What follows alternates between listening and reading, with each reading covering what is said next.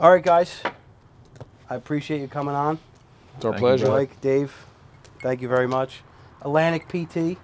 I've heard a lot of great things about you guys from your good friend Bosch. Tommy Bosch. Yeah, he's an animal, that guy. I just met him over the last year. Seems like a really good dude. Good stories about that guy. Yeah, I can imagine. And Tommy White has spoke very highly of you guys, and did a little research myself, and I appreciate you guys coming on. I know you're busy. Coaching tonight right before you came over. Yeah, came from a Little League baseball game. So, little homework. This podcast really is about spotlighting the local business owners. Guys like yourself who have come up locally. You're both TR guys. You now live in Wall. You have grown over the last 20 years together as brothers, which is really impressive in itself, to 29 total locations. Cheers to you guys, dude. That's really impressive. That's hard to do. And again, I really appreciate you guys taking your time. So I want to lead with whoever wants to answer this. How'd this all get started? I know you and I briefly spoke about your injury. If you want to kick it off with that. Yeah, the PT for me, I'm a physical therapist. I got into it, tore my ACL playing basketball in college, had the surgery, went to PT. Day one, I knew that was going to be my career. And then, get through grad school, come out, work on a job for a couple of years for a great boss. Kind of knew I wanted to go out on my own, but had no idea how. And Dave, by then, had come out of school. He was working his first job.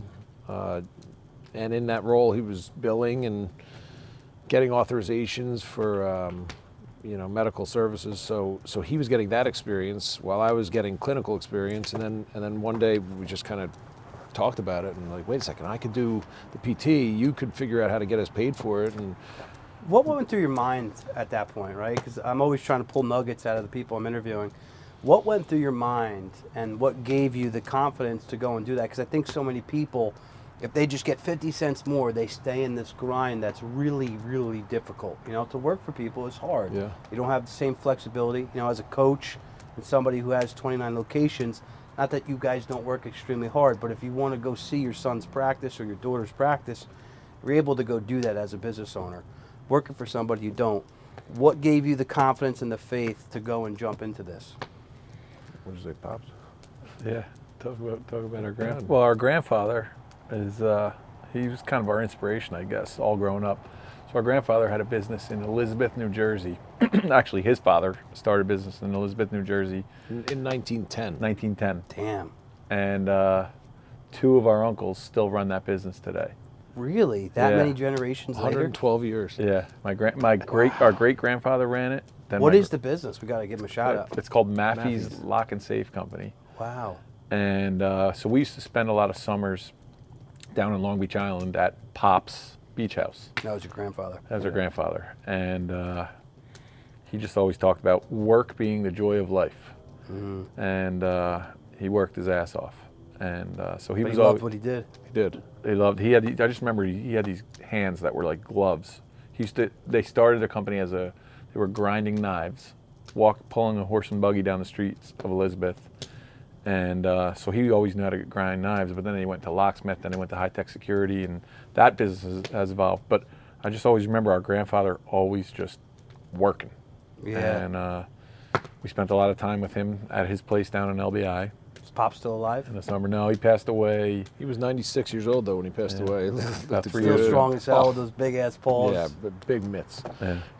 That's great though. So I would say that was our inspiration. Like Pop had a business. Pop used to work so hard. We can do it. And the stars kind of aligned. He was working PT, opened a couple clinics for his old boss, and I knew some medical billing. I thought I did. I thought I knew medical billing. always And I thought I changing. knew accounting, right? And so we said, why don't we give this a shot? And we found a location that worked well. It was right next to an orthopedic group. So we kind of started there, and it worked great. And So we were off and we were running. both single. I'm, not married Yeah. at the time. No kids. No. A little bit more freedom. We could take a swing. Yeah. And I think squirreled away a couple dollars. Still living like we lived in college. Yeah. PBJs, So, yeah. ramen noodles. When Beer you say money. a couple dollars, because I want people who are watching to say, all right, what's a couple dollars? What can get me started? How much did you guys have squandered away at the time when you launched something? We took a loan. We took a loan for $50,000. Now this is 2001, so Yeah. different time, but everything's equivalent. But I expected I wasn't going to be able to get paid for probably 6 months, is what I kind of figured. So I think at that time I had put away maybe $5,000-$6,000, and I knew that could get me through my living situation and sacrificing over here so you can, yeah. Short-term pain for long-term gain. And there was definitely times in the beginning where, we had a line of credit lined up that backed up that loan. Yeah, just in case. Just in case, but I think in both of our minds, we didn't want to touch that line of credit. That would have felt like a loss, and it got to the razor's edge of having to tap that line, and we got like a couple payments came in. It always does, dude. And we knew nothing about mindset at that point, but I think it somehow played into it. We just didn't know it. And So I don't want people to feel, I have severe ADHD, so if I jump around too much, don't get we'll mad. jump with you. So far, so good. So you talk about mindset, so again, something else, people need to understand that are going into business that you got to stay focused on that long-term vision. And even when you're having those tough times and you're sitting there going, this bill came in, like right, for me every year, it's like the tax bill. It's like, all right, I've saved for this, but you're like, and you know that you have things coming in. You know that you're running a successful business. Talk about your mindset and how you guys work through those things early on. Well, then it was Early on it was work. And Mike and I was still kind of working my other job, so I had some income. He's the one that gave up the income, right? So More risk. it was fine for me to not get paid because I had some income, and I honestly think I was still living at home at that point in time, so I didn't really have expenses, luckily, right? But it was him, and as soon as we got some money in, we got him a check, and we kind of kept track of like if he was getting paid, how much he should have gotten, right? And then as money kept coming in, okay, let's give Mike a little bit more, let's try and catch up, and then money kept coming in, and it was like, okay, when it filled the ears. starting to come in, and then we finally caught up there, and we got to a point where I had to kind of give up the other job because I was busy, right, and busy here, and then it was like, okay, well at that point we had enough money to pay me that I could give up the other job, and as long as I could make what I was making at the other job, I felt like I was whole, right, and then.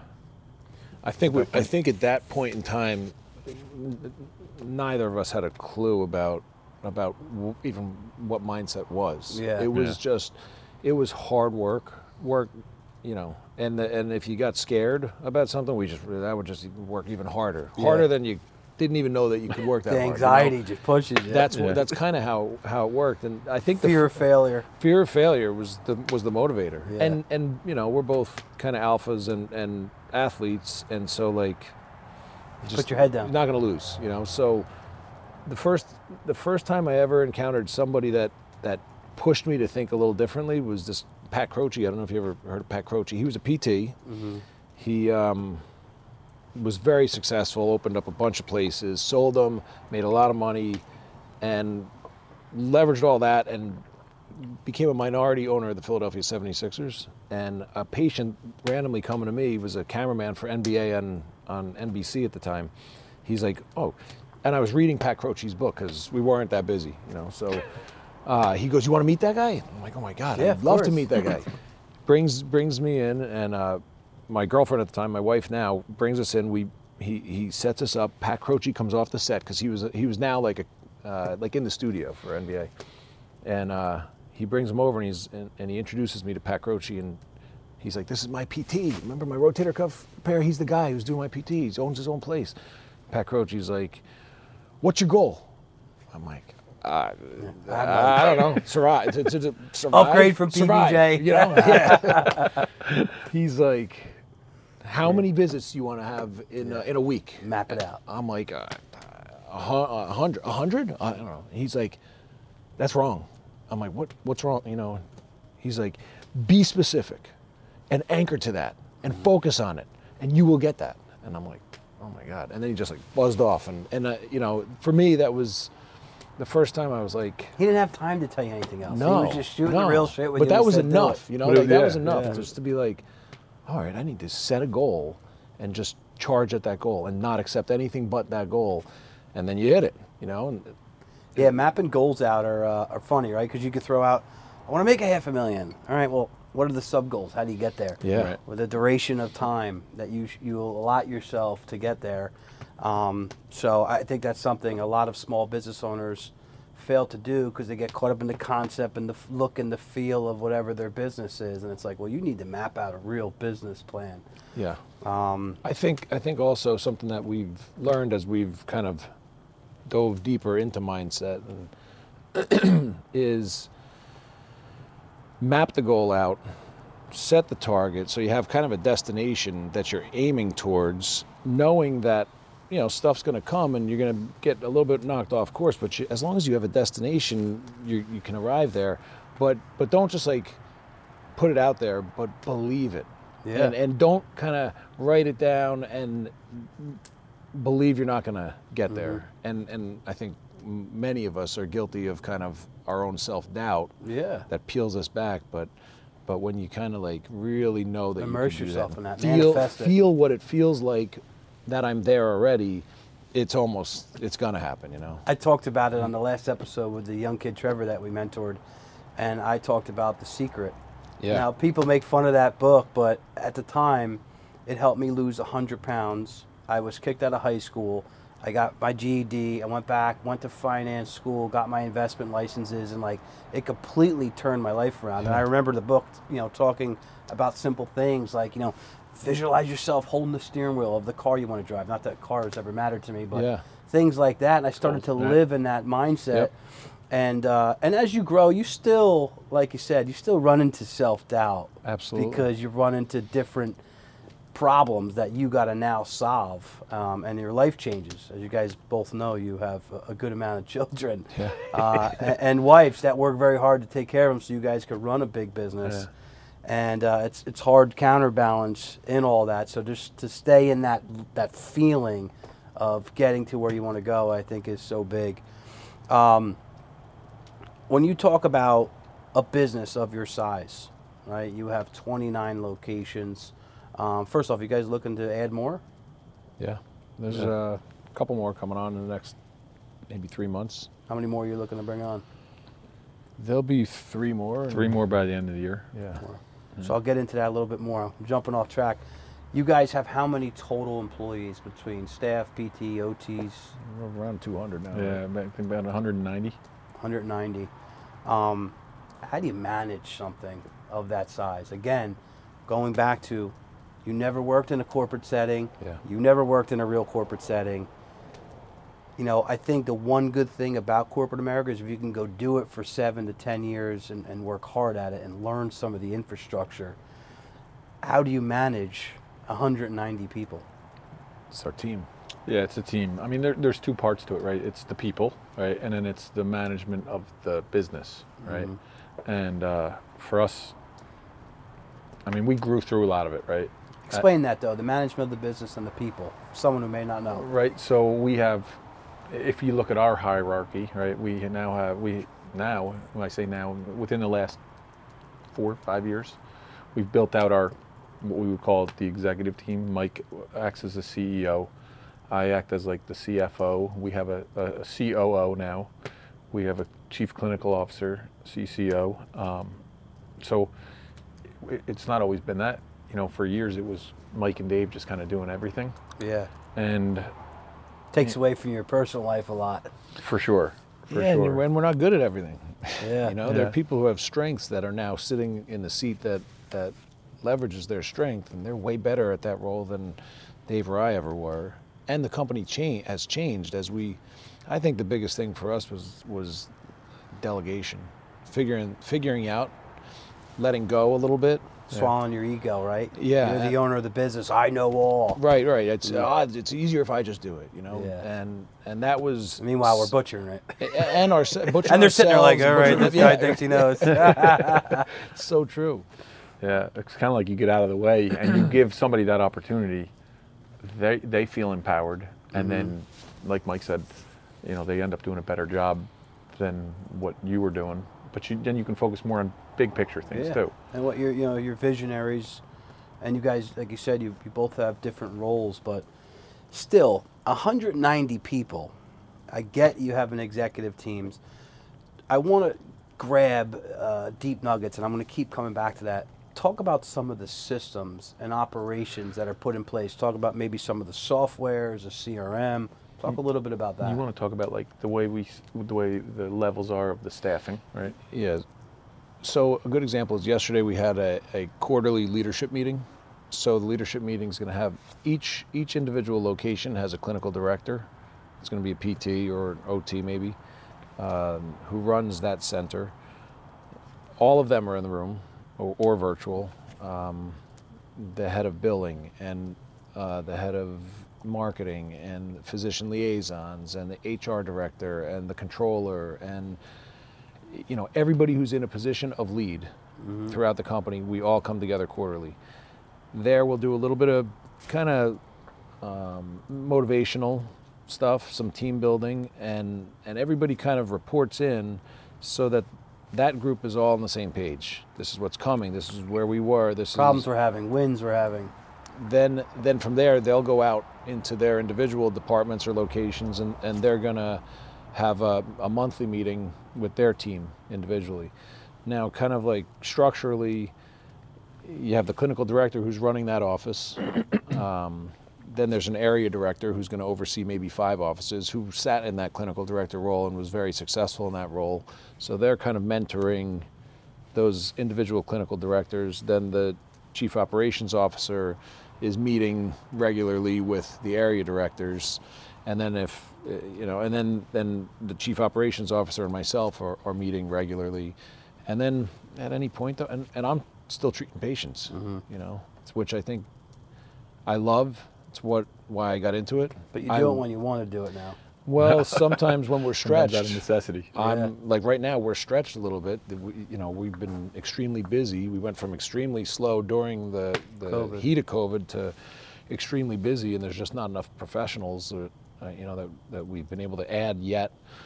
So hiring struggle for everybody. Everyone's having the same problem. So, but that keeps me connected to the team too. Yeah, keeps your finger on the pulse. And and Pops didn't stop grinding knives. No, he was still in there. He loved it. That's true. Pops was always in there for a reason. Work is the joy of life. Yeah, work is the joy of life. I want to drill down a little bit more on like the softwares, right? Mm-hmm. You're giving us the hierarchy, and that is super helpful. But like, what are some of the things that you guys are, and it doesn't even have to be specific to your industry, but what are some of the things that you guys are utilizing to communicate? Microsoft Teams. Teams is the platform that we communicate through and hold a lot of our meetings. WebPT is industry specific to us, but that's our electronic medical record. Mm-hmm. So is there something you could drop down on? Let's just say you want to see what the Monroe location did today. You have the ability to dive in there. Yeah. So we run an operations budget.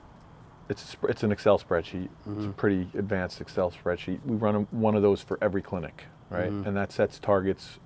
We set that in the beginning of the year, and it sets all of our operational targets, right? It says what our goals are for visits, new patients, our staffing metrics, mm-hmm. Our productivity, how busy or not busy we want the therapists to be, so they mm-hmm. can provide a good product for the patients, so they can bill appropriately, so we can get paid appropriatly. Yeah, you're critically thinking about a lot of different things. So we have our operations budgets, right, and they roll up. They kind of all tie into a roll up that shows all the clinics, mm-hmm. Targets versus actual versus budget, right? That's on the operational side.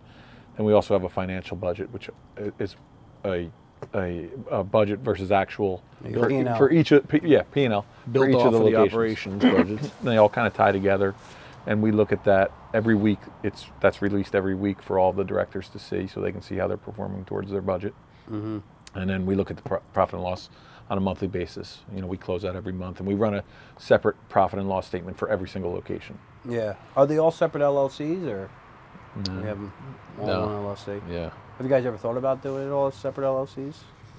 Well, we do have one partnership with a hospital system in one, soon to be 3 of our locations. where we're partnered up with the hospital. So that's a separate LLC. It runs as Atlantic Physical Therapy, but it's also a partnership with the hospital. Doing what DBA has. I'm just curious, a lot of times, just segregate it just for liability purposes. A lot of guys in real estate do that. For us, having that one LLC is important in our model because that's where the insurance contract resides. The leverage. So we use that. That's one contract with the insurance company, right? And is it beneficial to have one versus 29? I was going to say, I'm sure there's workarounds. There's workarounds where you can get a contract and probably have one company manage it and all that. But probably adds additional admin. Yeah, that contract sits with the one LLC. That's interesting. Also, going with the different softwares, our EMRs has kind of solved some of the problems. Like we can study our clinical outcomes. They bought a outcomes, EMR is called? electronic medical record. So they bought a company that does outcomes and embedded it within the medical record. So that's easy for us to track our clinical outcomes. And then they have a Reach platform, which is kind of patient engagement. It's like a CRM. It sends out, it's automated. So like 2 days after your evaluation is completed, it's automatically going to send you, and we're getting an NPS score from you. Like how likely are you to refer a friend or family member to us? How are you feeling? Yeah. How'd we do? So we get that feedback on the service side, and we get feedback on the clinical side of how are we doing in getting you better versus the national average of getting people better. So that's almost like an old school car. I know it's all digital now, but a car mechanic book. You need a transmission that's going to take 12 hours, and this is what it should be billed at. In your world, that's kind of saying, hey, here's the average of how fast or how you should solve this person's clinical issue? Yeah, so like if you go to us with your upper extremity problem, you're going to get a 68% improvement. If you go to the other places across the nation, on average, you're going to get a 54% improvement. We get that information. That's on the clinical side. But then the NPS score it's kind of a universal scoring system. If you went to TGI Fridays, you came to us, and you'll get asked that same question over and over, and it aggregates the responses. And we know if you give us a 10, you're a promoter. You're out there going, this place is unbelievable. You got to go there. You got to go there. If you give us, a 7 or lower, you're a detractor. You might be like, I don't know about that place. But we're alerted right away up front if you're a detractor. Now, what will you do to try to get to that person? So now we're going to connect with the director of the facility where that interaction happened and say, hey, what happened there? Did you have a sense that something didn't go right? And then they or the therapist who was the provider will reach back out to that patient and say, where did we miss the mark? Like, obviously how do I help you? Yeah, we didn't give you what you were expecting, and how can we, better that? Come on back, let me get you back in here so we can, help you achieve your goals. See, and the reason I ask these types of questions is because these are the things we don't really think about when we're launching a business. And we didn't. Yeah. Especially when you scale, you start to run into these problems, and then you're like, shit, how do I solve them? Yeah. You don't need to solve a problem until you know you have a problem, right? And I think a lot of times these types of things, we don't think about it as revenue producing activities, but they really are for many reasons. Number one, you want to make sure your patient got the right care, right? You guys seem like great dudes. You want to do the right thing by your patient. You need to make money. You're paying all of these people to help the patient. And then we don't want to burn out our staff either. Yeah. Right, and that's one of the metrics we track is that productivity, which says how many patients they're treating per hour. And inevitably, if that number gets too high, then that we're asking that therapist to do too much, and then it's going to ultimately affect the product anyway. Yeah. So we actually have gone through a process of making the therapist less busy over time, which has made them happier, which has made the patient happier, and which has allowed us to bill more appropriately and get reimbursed for the services that we and provide. get a better clinical outcome and get a better outcome. Client. Yeah. Which is our product. Which makes See, people but those systems to me, like other people may be like geeking out now watching this at this point, but like that's cool shit. Because in my world, I mean, the systems I have in place, I can't talk much about my finance business. Compliance hates me, but even in this whole system that Evan and I have built, there's an ecosystem. You download our ebook, you get this email sequence that's coming out to you that pitches you over to the coaching, and then I have a metrics and this active campaign that's saying, hey, we saw that you read all these. Why didn't you opt in over here, or what's going on, similar to, your guys' MPS system. And those things are extremely important, even to the small business owner guy who maybe owns a donut shop. May not be the same exact systems or as many needed, but I think those types of back-end things in the small business space are overlooked a lot, and you guys are obviously doing well at it. You know, to retain the client is a lot less expensive than to acquire the new client, right? So if you guys track all that too? How much leakage or yeah. So, and we want our aim, and we charge hard for it, is we want to wow everybody at every interaction, and every interaction is an opportunity to win. You know, so. And it's hard, you know. Hey, listen, life is stressful, and people have good days and bad days. But we got to be able to kind of adapt, corral. Yeah. You know, and I think a lot of times, and I talk about this with my good friend AJ a lot, and I know you guys know AJ. He's a great dude, great guy. You know, I think a lot of times in the medical space, it's like almost frowned upon. You know, and back circles of MDs I know, and you know, these guys are all business owners. They're owning surgery centers. You know, the cash register's going over here at the cash register. Listen, it's a business. Capitalism, you know, creates the best things on the planet. Absolutely. And the U.S. creates the best healthcare system because of your ability to have success. So, you know, kudos to you guys for coming on the show and talking about your systems and talking about wanting to be extremely successful. And what people who maybe would judge in saying that, or the medical professional who's thinking, I can't talk about it, you're not paying attention, because you guys are going to get to the goals you want to get to for you, your family, your employees, through helping your patients really well. That's it. You nailed it right there. It all comes down to the interaction between therapists and patient. And if we have that right, the rest of it will take care of itself. But there's a lot that goes into having that interaction right. Yeah, and understanding your client. What do they need? So I want to talk a little bit about revenues. And again, I think for a lot of people, they may hesitate on talking about those things because they don't want people to know what they make and what they do. We've talked about that briefly before. As a medical business, you can only get to your goals if you create good care. And you guys are obviously doing that with 29 locations and adding more. What are the total revenues that you guys are doing currently? Well, we're hoping to finish this year around 20 million in revenues. That's amazing. And we had a little rough start with the whole Omicron thing in January, but that's the goal. Yeah. And what was your first 5 years? Oh God. I think at the end of 5 years, maybe we had 3 locations. Yeah. Maybe 4 locations. So I don't know. Maybe we were doing $1.5 million or 2 million. Yeah, that's crazy. That's a good amount of growth. Yeah, it's you know how like your mind stretches, like you know, you hang around with your buddy who's like killing it, and then you're like, wow, you know, like maybe it is possible. He's a clown. Wow, you can do that. Yeah, you know, it's like, you see the guy hammering on bourbon. Yeah, that's what people say about me. Yeah. So yeah, you stretch a little bit, then you stretch a little bit more. You learn. You make a lot of mistakes. And we're thieves. We go to the conferences and we talk to all the people from doing what we do. Picking brains and love to be inquisitive and ask questions. I think for a while, certainly for me, I was like, I wouldn't ask the question because I didn't want to reveal what I didn't know. Yeah. And now I'll ask the question because I need to know.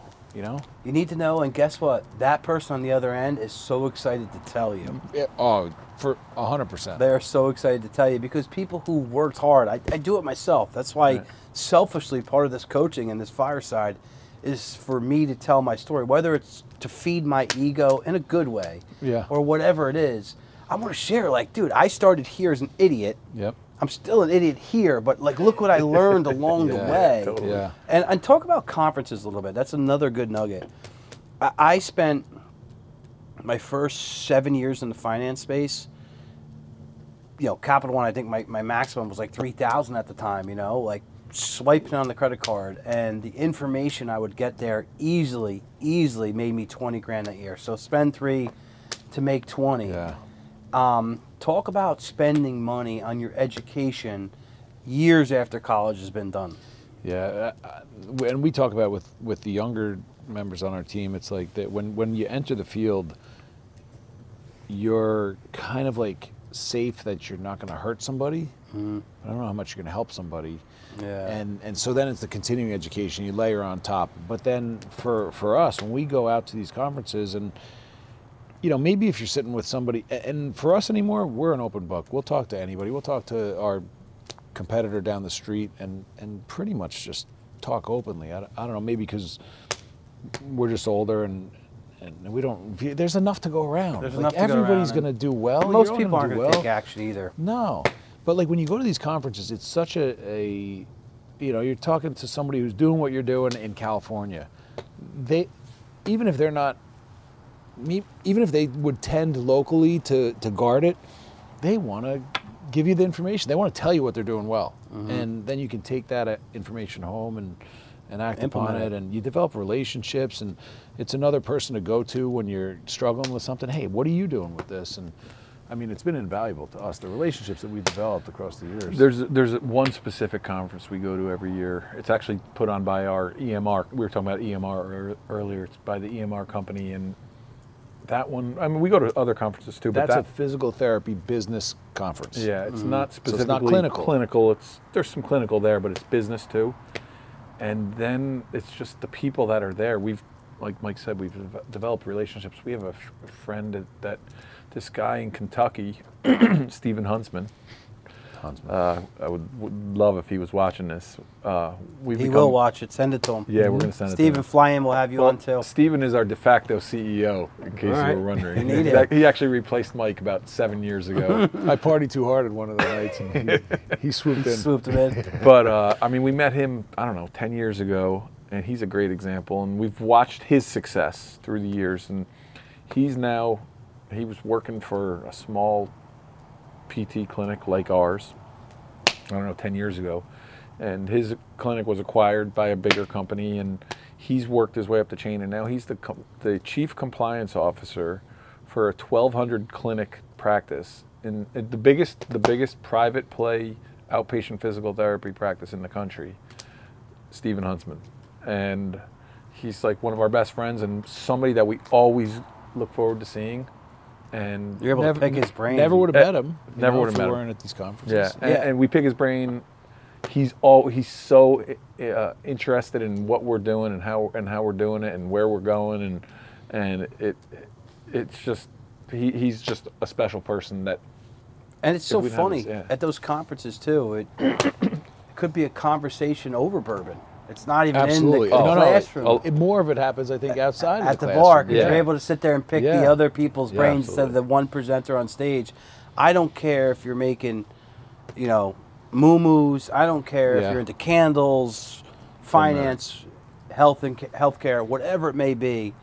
People need to go and get around other professionals, and build relationships. And if you can help someone in the industry, well, then they say the rising tide lifts all boats. 100%.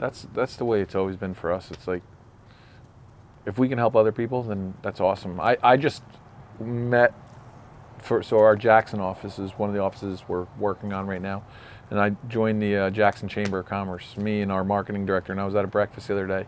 And it was actually really cool. I met a girl, who's going to be coming to our office on Friday, who just started a home care physical therapy company. Young girl, so passionate, awesome therapist, I could just tell, because everything she was saying was everything that these guys say. And we don't do home care therapy, and she just started the company, and she's coming in to meet our call center. We have a call center. And like I said, we don't do home care therapy, and I'm excited to introduce her to our call center girls. How much do you want to help that girl? Who get the calls, and people asking, do you guys do home care therapy? What is the name of her company? Do you know? Do you remember? And I'll put you on the spot. It's Julie Green. Pyvon or Python. Julie Green, we're talking about you. We're thinking about you. Yeah, I'm excited to help her. And I told her, we're an open book. Like, anything we can help you with, we can help you with. We reconnected after the meeting. We texted, and I'm excited to help her because awesome. Her passion was just awesome, and I'm excited You feed for off her it. future. Yeah, totally. It's almost like some energy pumped back into you because you remember being in that position. Yeah. Talk about your call center. We didn't talk about that before. How large is the call center, and what does? So call center is actually 2 full-time employees, and what they do is we have like new patients. We have a new patient hotline. So a new patient calls in, and say you live in Bayhead. Point Pleasant. Point Pleasant. But say the call comes in, and you call the call center, and you want to get into our Route 88 office, 2 miles down the street. You would call in. Tam or Sydney, awesome girls. They would do the intake. They would set you up. If say for instance, that brick office didn't have an availability within 5 hours, and you had you had something acute, your back was all jammed up. Well, then what they would do is they would try and coordinate you and say, okay, well, our wall office is 10 minutes away. Why don't you go to the wall office because we have an opening there, and then they'll take all of your information, get you queued up, have you set up, so then basically you just show up at the wall office, and the wall office manager will greet you, and everything's ready to go. Again Customer another service. Another customer service piece as you grow that you probably ran into that problem. Like, well, the manager's already their plate is full. Well, we want that person sitting at the front desk to receive you more on a concierge kind of level, and if they're on the phone with the insurance company, like verifying benefits and trying to schedule you, and they hate life. So there was a calculation on how much time is being spent on getting those benefits, and how did you do that calculation? On your side of the business, like, well, we just kind of tested out, and we said, how long does it take to take the call from the patient, right, and call on the insurance? Were you sitting there with a timer? Stopwatch, coach? Pretty much, coach. So we had a really good idea of what the average time it was to take that call and to get the benefits and set up that patient. So we said, okay, well, we're doing X many new patients per week, and we said, okay, well, in a 40-hour week, if we have 2 people that are doing it, then we think we can cover the need, right? And we dedicated the call center. You always have to create the need. It's like, are we covering a need? Is it going to be beneficial? And it's working backwards, right? We knew what the new patient volume was coming in, and we said, okay, well, let's start here. How long is it going to take for each of those new patients to get booked? Okay. Did you do a calculation on how much you were losing because there wasn't a call center, of maybe your office managers not being able to get to the calls? Well, it's probably hard to really track, but it's hard to track. But one of the things was we knew that there were times when calls weren't coming in, we weren't getting to the or we weren't getting to the calls, or we get a voicemail, right? And the voicemail 2 weeks later, and we get the voicemail that day, but we call. What's happening is the patient's calling on a list, and they call option number 1, and if they get the voicemail, then what do? They call option number 2, and we may get that voicemail 10 minutes later. We call that patient back, and they say, well, I scheduled somewhere else because you didn't answer. Yeah. So we were like, okay, we need to address this issue. And the call center is backed up by the way the phone system is set up. We've kind of potted the local offices. So if that call is ringing in from Brick to the call center, and the call center is tied up and they're not able to get to it, it's ringing back to Brick and also over there in Manasquan and Wall. Wait, hold on. So they're geographically knowing they're in Brick, or they're calling Brick location? The patient might call Brick. They may call the call center hotline number. But then they call Brick, it gets kicked to the call center. Well, they'll have an option. It's like, if you're a new patient looking to schedule an evaluation, press 1. If you're an existing patient, just for a follow-up appointment, hold the line and it'll ring. And then the phone system tells the call center, as the call comes in, the phone system says, this is a Brick caller coming in. So now the call center answers, and they know that it's someone that wants to schedule for Brick. Hey, how you doing, Ryan? Is that because they called the Brick office? Or is that because it knows the geographic tag? The call initially, if the call initially went to the Brick office and they press 1 for the new patient scheduling, it identifies it. I'll say that'd be really sharp. Yeah, right. Yeah, they know where they're calling from. Yeah. They already know. They do know. But all of our phones between all the offices are they're all in the cloud, right? So it's a cloud-based phone system, and so we have 3-digit extensions for all the offices. the nice thing about the call center is we have Tam, Tam's the best. awesome girl, was a rock star office manager. This was an opportunity for her to move up, right? Mm-hmm. And that's the other thing about the company growing, and I'll get back to Tam in a second. The Company growing has provided a lot of opportunities for other people to elevate and to get better opportunities within the company. Right? If you haven't watched the podcast with Matt Catania and his explaining of the Jersey Mike system and doing that exact thing is promoting within. That's been the motivation. The motivation for growth is opportunity for the awesome. If you're helping that person down your totem pole make more money, guess what? You're making more money. Yeah. Right. Yeah. Totally. And if you came to our headquarters and you saw our... You didn't invite me yet. After tonight. You burned it tonight. You'd see our whole billing team. Every one of the girls on our billing team was an office manager, right? And they've elevated to the billing team. Our HR director, Nicole, she was an office manager. Our controller, Lisa, was an office manager. We have regional admin directors, office managers. We have our director of aides, right? She was originally an aide, right? I think everybody in our corporate office, Sydney and Tam, in the call center, office managers. Where is your corporate office? It's in Wall, but it has a secret address, kind of like you in Point Pleasant with the Point Pleasant with Bay Head address, or flipped in Bay Head with a point address. Our COO was a staff therapist, then a clinical director, then an area director, and just killed it all the way along. And it's. I think at some point you're trying to make money, right? Yeah. We're trying to make money with business owners. Well, you have to, because otherwise you fail. Then we're going to lose employment for 180, 90, 200 people if we don't make money. You know, that's the thing. But I'm saying even at first, you're trying to make money. Yeah. Then you start to build a staff, and then you're like, are these staff doing the right things for us to continue to make money and grow? And then I think there's a mind shift that happens, at least from what I've watched in organizations I've been close to and a part of, and a lot of guys and girls that I've interviewed. It shifts because you know that you're making money, you still want to go to the next level, but you want to bring all these people that have helped you get to where you are. Yeah, someone reached down and pulled us up, and we want to reach down and pull somebody else up. It's everything. And that's the reward. And you're right. It's like, so we redesigned our compensation model for the clinical team. And basically, without getting in the weeds, it's like for the clinical director, it's based on their targets that we talked about for their office. But in order for the director to win, every individual staff therapist has to win on their comp model. If they all win on their comp model, that clinical director wins.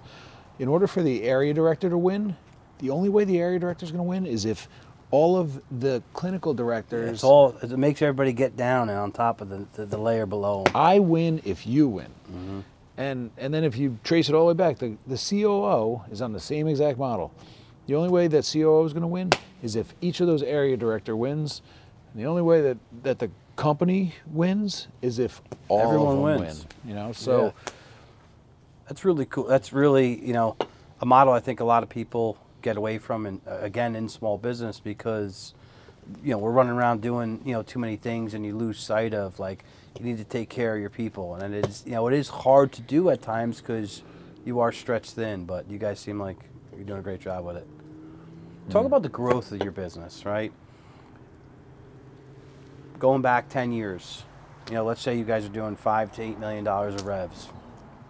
How did you have that growth? What were you actually doing? Were you going out and acquiring these people? Were you raising capital?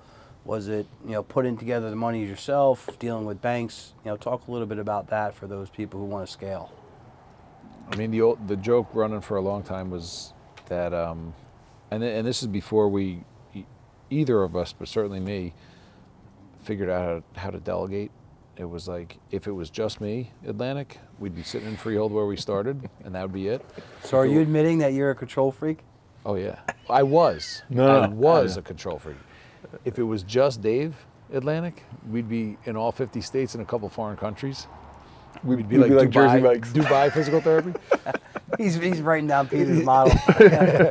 So You guys are a great combination. Like he's like jokester, sweet talker. You're a super genuine, nice guy, but you could tell your brain ticks a little bit different than his, and great compliments to each other. It works. It's always been that way. Crazy as brothers too. It works because like I don't mess with what he's doing, I don't mess with and he doesn't mess with what I'm doing. It's really two and distinct roles. Right? And we'll get back. See, my ADD's jumping around. We'll get back to the how you guys scaled, but talk about your wives a little bit. And I like to give the wives some love. I know my wife. You saw her. She's awesome. in there. She's ready to pop any minute. Yeah. And she's got a 2-year-old, as you guys see, jumping from stool to stool. You guys are, your wives are doing that at home with 4 kids and 3 kids. Talk a little bit about their roles in the business. Don't know how. I'll speak for Lauren. I don't know how she does it. She works too. She's her and her dad have a business that they run, and what is their business? You guys shop them out. They engineered air filters. They sell air filters to commercial buildings. All right. But they need to hook up with Jersey State Controls. Yeah. They're a huge controller. They do a lot of the, it's really like creating the panels and the operations to a lot of these large entities. So they're calling on the same places that most likely building managers, chief engineers. Yeah, and she's more patient than anybody I've ever met. Like she's always, and I come home for like in 5 minutes and stuff's just going on. Ready it's to like slap and she's just level and awesome and always been supportive no matter what, and kind of just trust. Yeah. All along the way. It is trust. It's trust, right? Because you're going. It takes a lot of faith to. Yeah, you're taking a lot of risk. You got stress. There's times where it's like, well, you guys are opening up another office. Like what? Yeah, what's going on? Why? Just trying to help your people win. Yeah, and honestly, as we've grown as individuals and as we've worked on our mindsets, and it's gotten better. There was a time when it was rough, when it was horrible. Like for me, like I wouldn't wish upon anybody that's working for the company to go through some of those patches that I've gone through, but it helps me. I'm glad I went through them because I'll guard against putting someone else through that patch. So, but she was along for the ride through all that. Yeah. She never guilted me like with, you're not around here. I guilted myself about it, but she could have layered that on and it would have crushed me probably. She never did. She was like. I'm going to get to you in a second, but I want to talk on that. Because that's something I fear, right? I have been around a lot, but I could see that this is having its own explosion of growth for Evan and I, and my business itself is indirectly benefiting from it, and just more and more time out there. And there's a cap and limit on what I want to make and what I want to do in life to create that financial freedom. But I'm like, man, there's a couple older guys, I won't mention their names, that are in their 70s, and they're like, man, I thought you were talking about us. No. Older guys meaning like 70 that have been like, I wasn't around enough because I was, so caught up in the business. I would say guard against it if you can. Yeah. You have to, really. I've learned to schedule family time. You're not going to miss an important work appointment, right? You won't. You can't. Yeah, you can't. But you need to schedule time, the family time, almost, and protect it as fiercely, because it's easy because I sleep here, or because I, leave here in the morning, or I come back here at night. It's easy to kind of like cannibalize your time here for like the betterment of the, I'm doing it for us, but like it doesn't feel like us for them. Yeah.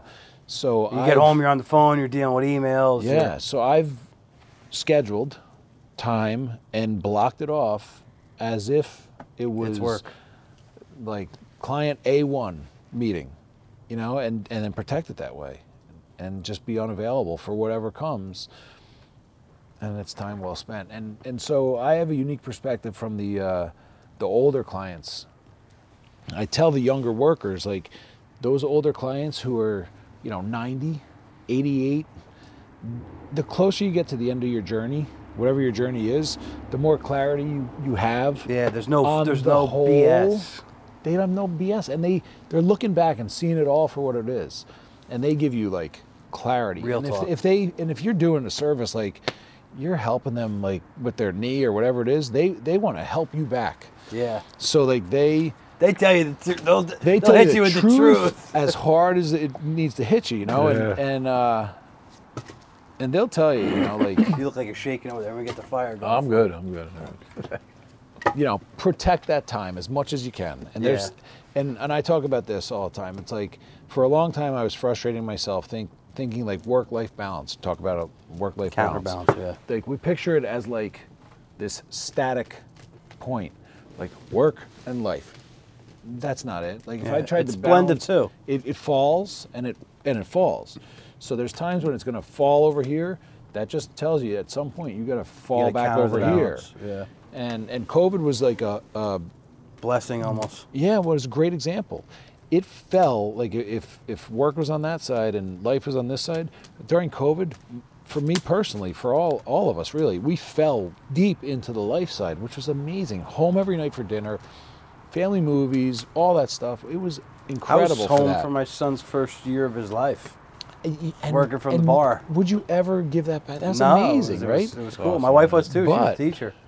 I knew, and it certainly came true. It had to come back that the other way. It was going to go way over here and pin itself here.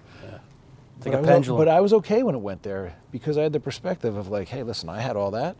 Whereas like old me, it was like pinned here, and I never knew to even bring it back here. Yeah, like, it gave you that time to slow down Yeah. and see that through different lens. Talk about your wife and Yeah. family life a little bit. So there was a time. I know you were calling me coach, but there was a time when I was. You look like a coach, though. Well, right now I do because I came from a baseball game. Exactly, coach. But no, there was a time when I was coaching basketball at Monsignor Donovan High School, and my firstborn, my daughter Marley, was born. She's 14 now, and I would leave the house in the morning, I don't know, 5 a.m., go to the gym, work out. At that point in time, our office was in Freehold, or our headquarters. Well, it was, it was a little cubby in the back corner in Freehold. So I would go to Freehold, work all day. Then I would come home.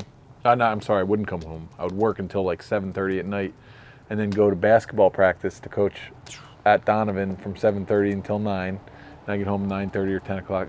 At the end of practice, talk to the coaches, get home at 9:30 at night. And I was trying to balance. Well, I wasn't balancing anything. I wanted to coach. I loved coaching, but I had to work in this business that was so busy. And unfortunately, Sue, my wife, took the brunt of it.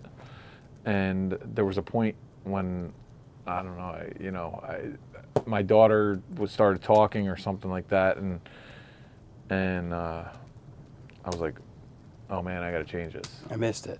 I missed something. I missed something, or or my second daughter was born, and Marley was only 2 at that point, or something like that, and Sue was so good about it, and so supportive, but I kind of think that she sacrificed for the betterment of like The family. a lot of the spouses in our company, whether it's a husband or a wife, because we learned from that, right?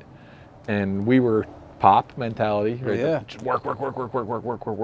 But at some point it changed, and we started working on this work-life balance. And Sue, for me, was the guiding light on that, and taught me that. And although she took the brunt of it too, I appreciate that she did that. But we also talked through that, and she helped me understand that. And now our employees, they're not getting the grind like we had the grind because of people like Sue. And Do you ever have the wives come in and drop down and talk a little bit of the wives' role? My ex-partner, he retired, Jim Mertenzo, he's a very sharp guy. He would put together a breakfast for the wives of the firm, and they would talk to them about numbers and targets and what you're doing, Pretty cool. and how much your support of, hey, it may be a late night out with the boys, or an early Saturday round of golf, or whatever it may be to get the job done. He would talk about what we were doing, and it really I think brought the wives in and made them feel a part of it, and it wasn't fake. It was real. Like, hey, we know that you're pissed that they're out, working and you're at home with the kids, but it's almost like a support group. Yeah, it's a great idea. Yeah, it really was. So, shout out to Jim. We actually just this new business line we're working on, this functional capacity evaluation company. Really interesting. We were talking about that before. Well, I'd like to get into that a little bit just because of my wife. So this company, we took over this company called Kinematic Consultants. This guy, Bob Wainwright. Right here in Point? Right here in Point. Has been doing, it's called Kinematic Consultants. It's a functional capacity evaluation company. Explain that a little bit. In layman's terms, a functional capacity evaluation is like a lie detector for injuries, right? Mostly in the workers' comp field. So somebody gets hurt on the job, they can't work because of the injury. It's getting to that point where they're supposed to come back to work. Mm-hmm. Maybe that person, maybe not, says they're not ready to come back to work. Pool looks good. Or they want to prove, right. Beers look cold. Right. Or some people want to prove that they're ready to come back to work. So it's on both sides of it. This company, it's really cool. It has some really cool technology. It's all motion capture analysis. So it captures motion, and then there's all these algorithms that run on the motion that say whether, you do 30-second increments of motion, and if that motion deviates by more than 10% in these 30-second increments, and there's a bunch of movements that you get put through. Who creates those metrics from that? Does that come down from this? I don't know if it's the CDC. I'm not a medical professional, but like... No, this software, it's biomechanical movement software, bioanalysis software, where they put nodes on the body. Anyway, it was developed by this awesome scientist, this guy, Gideon Ariel. He's a world-renowned creator. He created universal gyms. He created the first Olympic training center. He worked with NASA. I mean, the guy's amazing. He lives in California. Sounds crazy intelligent. Really cool. Yeah. Older gentleman. He's about 82 years old. But my family and I, we were on Easter break. We were in California and visiting my wife's sister. And my wife and I had breakfast with Gideon Ariel, who lives in California. Awesome. Him and his wife. Did you track him down after? No, Gideon and Bob, who we just recently partnered up with. Bob and Gideon are best friends. So Bob connected us.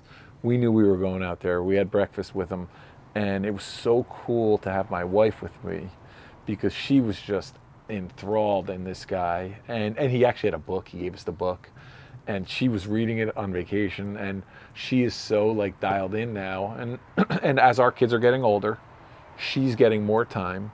She's getting interested. So she's getting interested, and it's and she's definitely put in her time to allow me to do things, but she's so engaged in this, and my goal is to bring her into this and let her learn about the technology. And that's cool. See if there's a way that she could help, even come to meetings or seminars and things like that, so she can learn about it and help us promote it. She was a pharmaceutical rep before kids, and I'm sure she's can.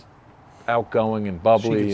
She can sell. You buy anything she's selling. Yeah. She's awesome. Some people are natural set. Yeah. You should just, drill down on that. So it's an exciting opportunity because she's excited, and when she gets excited about something, she's into it. Yeah, let her run with it. So this I see this as an opportunity to kind of give back to her.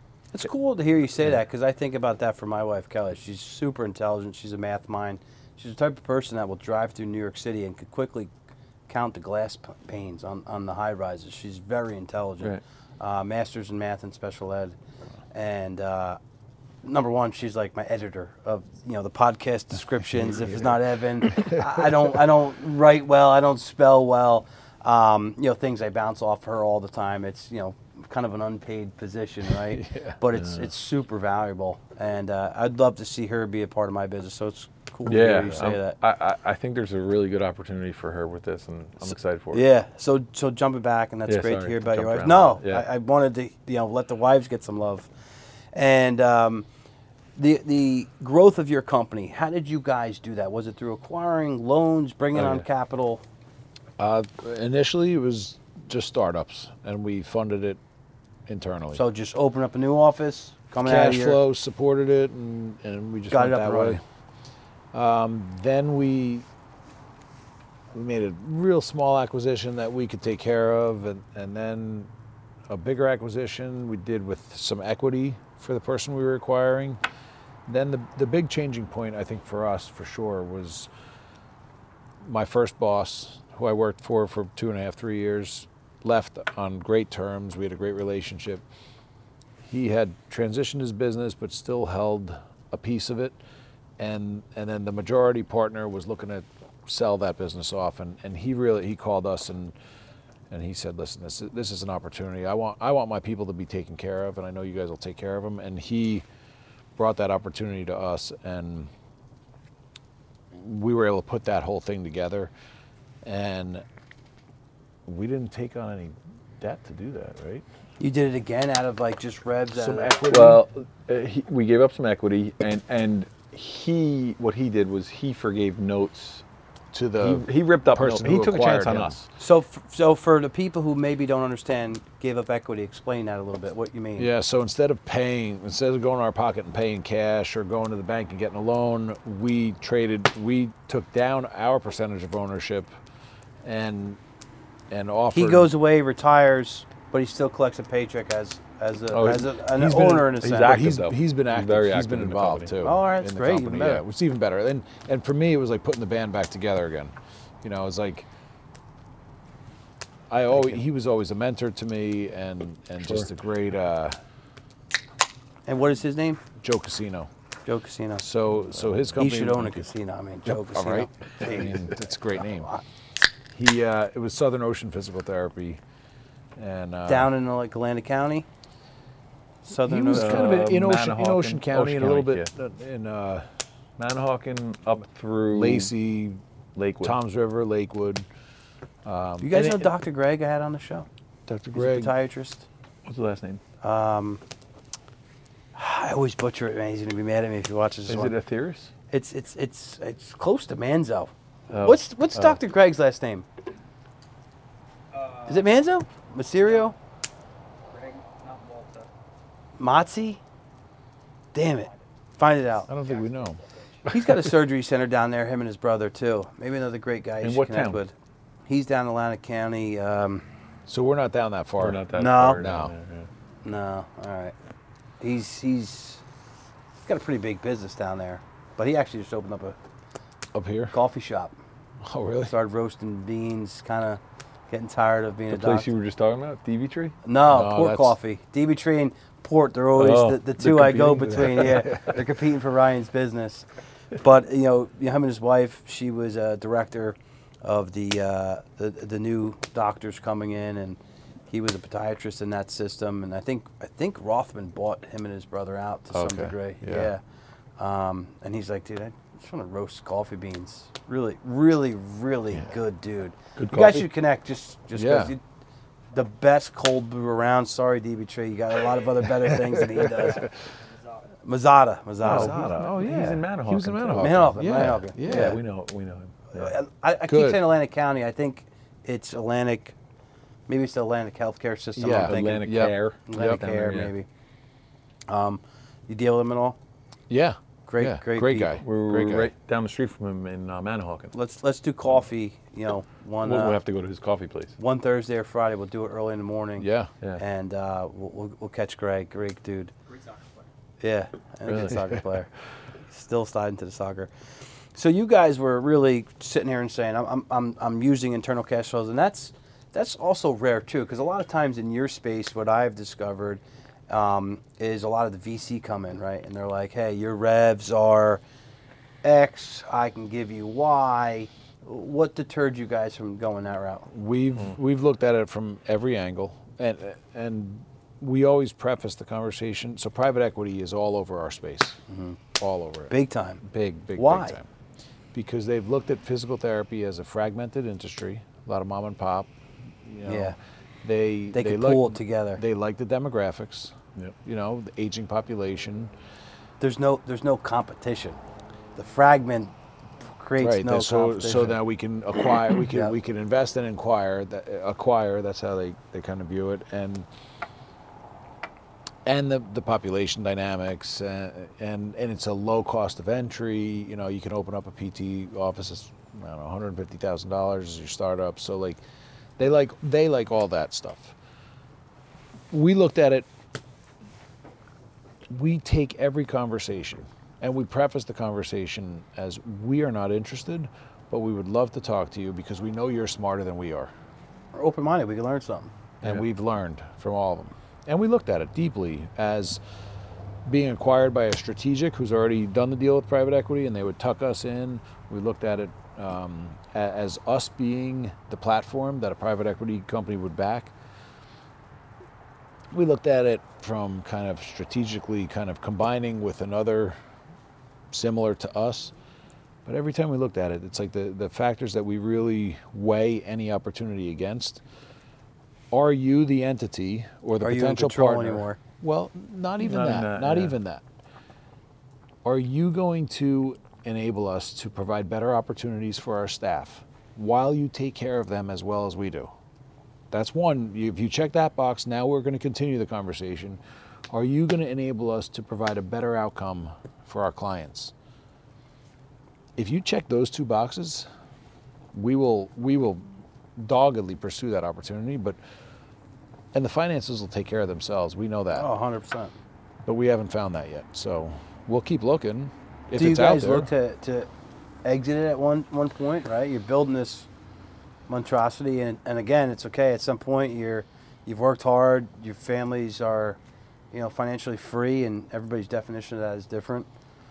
You know, it was interesting. The one time that we really went down the path with the strategic, we weren't looking for it. We were at a conference, met some guys, like great relationship. These guys from up in New York, and a little conversation started. We weren't pursuing anything. It was all of a sudden, Bam, we're just in it. We're in it. went to a sporting event with them, hung out with them. Yeah, they played all Oh, game. these guys are cool. He sucked you right in. Sucked us right in. He's got the brewery hat on. Yeah, it was crazy. And then so we're at this meeting, and the guys are like, they kind of are presenting an offer. Right? I in my mind, we weren't there, and my response was like, we wouldn't even think about it unless you offered the X, which was like in our minds crazy.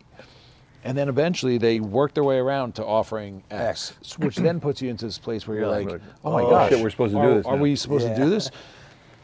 A lot of soul searching going on at that point, both of us. It was exhausting in that you couldn't stop thinking about it. I want to go work out so I don't think about it. You can't stop thinking about it. What about this is amazing for my family, but what about the employees? Well, how about the patients, And to his credit, the then CEO of that acquiring company, we had a great conversation. I called him and I was like, listen, I'm struggling here. I can't You're sleep. stressing me out. I can't he goes, okay. And this is great for anybody who's ever sitting in a difficult This is decision. good stuff, yeah. So shout out to Adam. I love that guy. Awesome. Is he still the CEO? No longer there. He got as the But story turns he's on out, to bigger and better. He's on to bigger and All better. right. But he got clear. So he may buy you out him in and the the whole future. team got clear. So Adam tells me, he says, hey, listen, you're making this all woe is me. This is so heavy. It's such a difficult decision. He's like, I know it is. I sat in your seat 5 years ago. He's like, hit the pause button for a second. Reframe the decision. He's like, 99% of the population would give anything to have the opportunity to make this decision. It's not a bad thing. There's no bad outcome here. You say yes, it's great. You say no, it's still great. Yeah, no big deal. But don't think of it as a bad thing. Think of it as a great thing. Well, when you care about your people, your patients, right? And I've talked about this all the time, PPP. People, process, product. People are so important in your lives that have helped you guys obtain what you have. Yeah. You start to feel like, If am it I a was good- dirtbag? Am I yeah. doing the wrong thing? Yeah. If it was good for us and bad for them, I don't care how much money. It would have felt like blood money. I would want to vomit every time something bad happened to them. Yeah, that's who I am. So the way that he helped me reframe it, I was like, oh my God. He's like, this is not a bad thing. It's a great thing. It means you're doing Just something think right. of it that way. So we hung up the phone, and in a second, I had instant clarity. We're not doing the deal. He didn't know he talked him out of the deal. He talked me right out of the deal. Yeah. But just reframing the decision into oh my God, this is amazing. What an amazing opportunity. we're not doing this. Whereas up until that moment for 5, 6, 7, I don't know how many days, couldn't find clarity on the decision. It turned out to be the right decision in that Adam and his whole team, by the private equity group, they cleared them all out, like within 2 months. They were gone. So the people that we would have been anchoring to, that They we might loved, have been reaching for you to save them.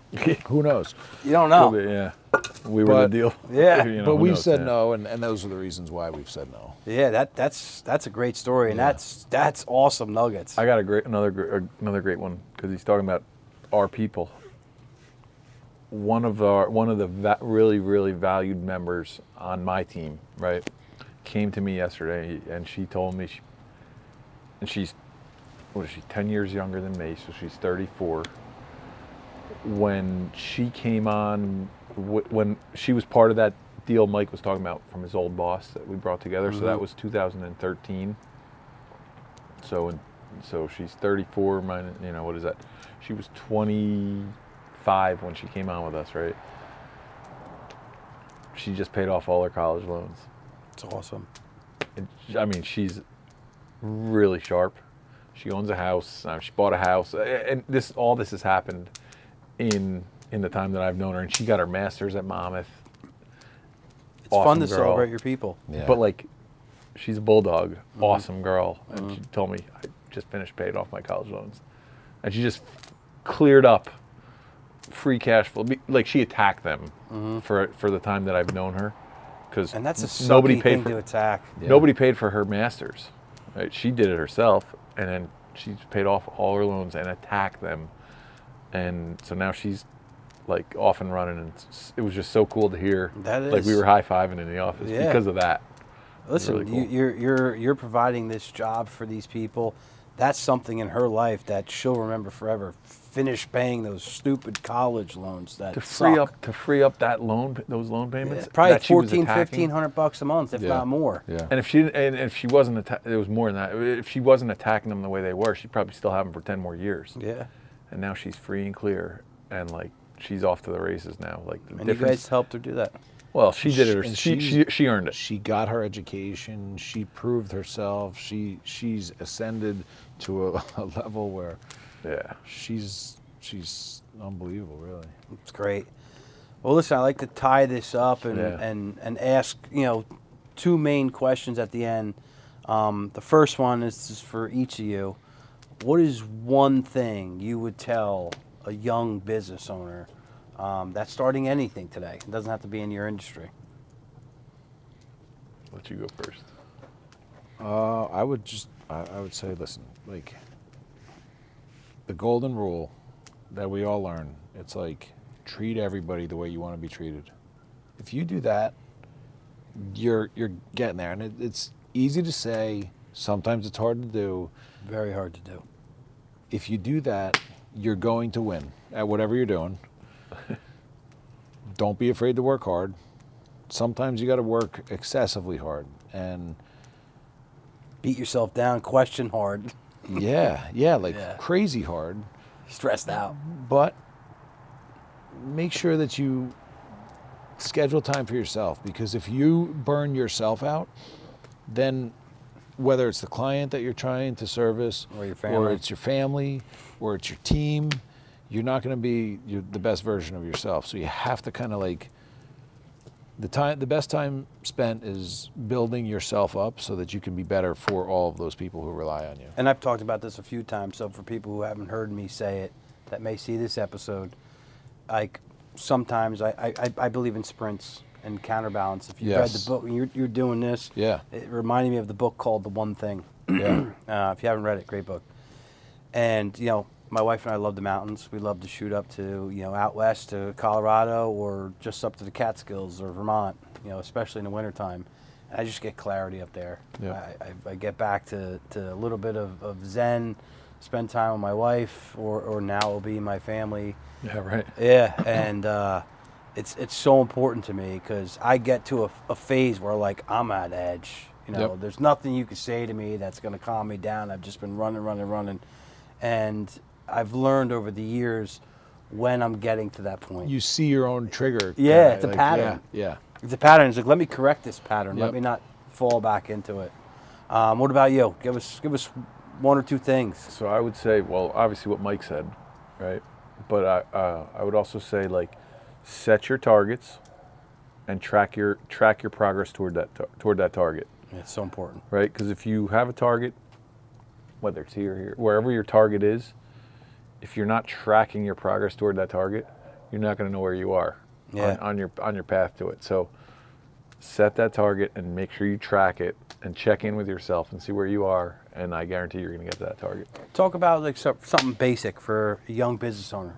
You know, how would they set it up? Would it be a basic Excel sheet? Would it be, something you do on an app?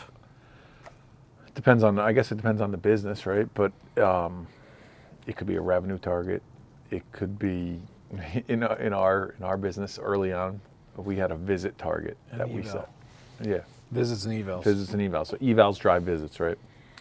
We called it the gravy train, and so like if we hit that number of evals or that number of visits, It's going to lead to X amount of. everyone would get a bonus. Yep. Whoever was working in the office, and we just had, it was a sticky note that was on the wall, and it's like, okay, we hit that. If we beat that, it's a gravy train for everybody. Mm-hmm. If we hit that and we beat it, so I believe in, like, also write it down. Just write it down, put it out there, Yeah. set it, write it, talk about it. And I was going to say, whatever your mechanism of tracking is. your metrics, that's your target, right? Yeah. Set that target and reach for it. Make it something that you don't think is going to happen. We did that. I forget. It was right when our COO had started with us. We set this crazy target. We had a girl that was working for us that had previously worked for Carnival Cruise Lines, and we were like, we're setting this visit target out here, and if we hit it, we're all going on a cruise. You stuck your foot in your mouth, didn't you? They got me at Leggett's one night, and that's when I was like, we'll go on a cruise. Yeah. and it was a reach, a total reach. It was never And going we to hit happen. it. It was And like, all of a sudden, oh shit, we hit it. Where'd you go on the cruise? It was a cruise to nowhere. From Miami to to, the like, Bahamas Bahamas and then is beautiful, back. though. Oh, it was Atlantis. We were at Atlantis. It was awesome. Bahamas is beautiful. It was a good party. Good party. I'm doing my ADD, but it just popped back in my head, and we talked about it earlier. I want to talk about leverage. So you guys had talked about the in-network stuff, and when you're going in network, for people who don't know, the medical field is you're essentially getting paid less versus out of network, and it's what's the percentage? It's counterintuitive, right? Yeah, what's the percentage probably difference? So say AJ versus you guys on a let's say chiropractic patient or PT. street rate to out of network rates, probably you're getting a third in network, maybe a half. Somewhere in there. Yeah. In that range. Yeah. 40, Depends. 40%, 50%. Yeah, that's a big difference. Most patients are like, wait, but if you're in their network and they know who you are, why would they pay you less? I'm like, exactly, but that's the way it is. So we decided long ago in the beginning that we're gonna play the long game. We'd rather be in network. It's easier for the client and for whatever reason. Proved ourselves, grow. As we grew, we represented a bigger population that we were serving. Go back to the payer and say, hey, we want to stay in your network, but we can't do it for this price anymore. Whereas in the beginning, it was like year by year, we'd get This is what you get. We'd get 2 letters from Aetna. One as when we had them as our health insurance provider for us and our employees, and one as a provider in their network. And it would be like, it's going to cost you more to provide these health benefits for your patients. And then the other letter would be like, we're paying you less. Like, what the, So, and we would have to accept it because we'd say, we can't do it for that. And they would say, well, then you can't be in our network. Yeah. And we were scared to go out of the network. So kudos to those who, did it the other way. But we played the long game. As we got a bigger voice, we were able to negotiate contracts. More leverage on them. Proved our outcomes. The other part of that, though, Mike just hit it. Like, we track our data, right? So we have our outcomes, and we say we are getting people better, right? So here's the general PT clinics, and here's where we are. We're outperforming, And we do it in fewer visits. right? So for that reason, and by the way, our patients, here's how happy our patients are.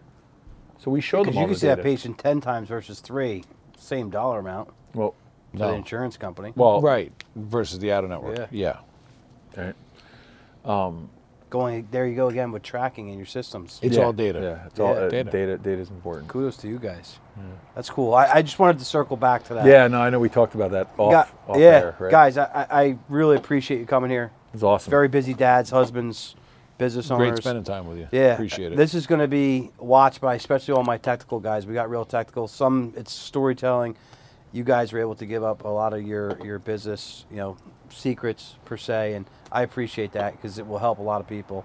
It's awesome. Cheers again. Pleasure. Cheers. It's great. Thank you, brother. Great It's great. conversation. Thank you so much. Hopefully, have another beer soon.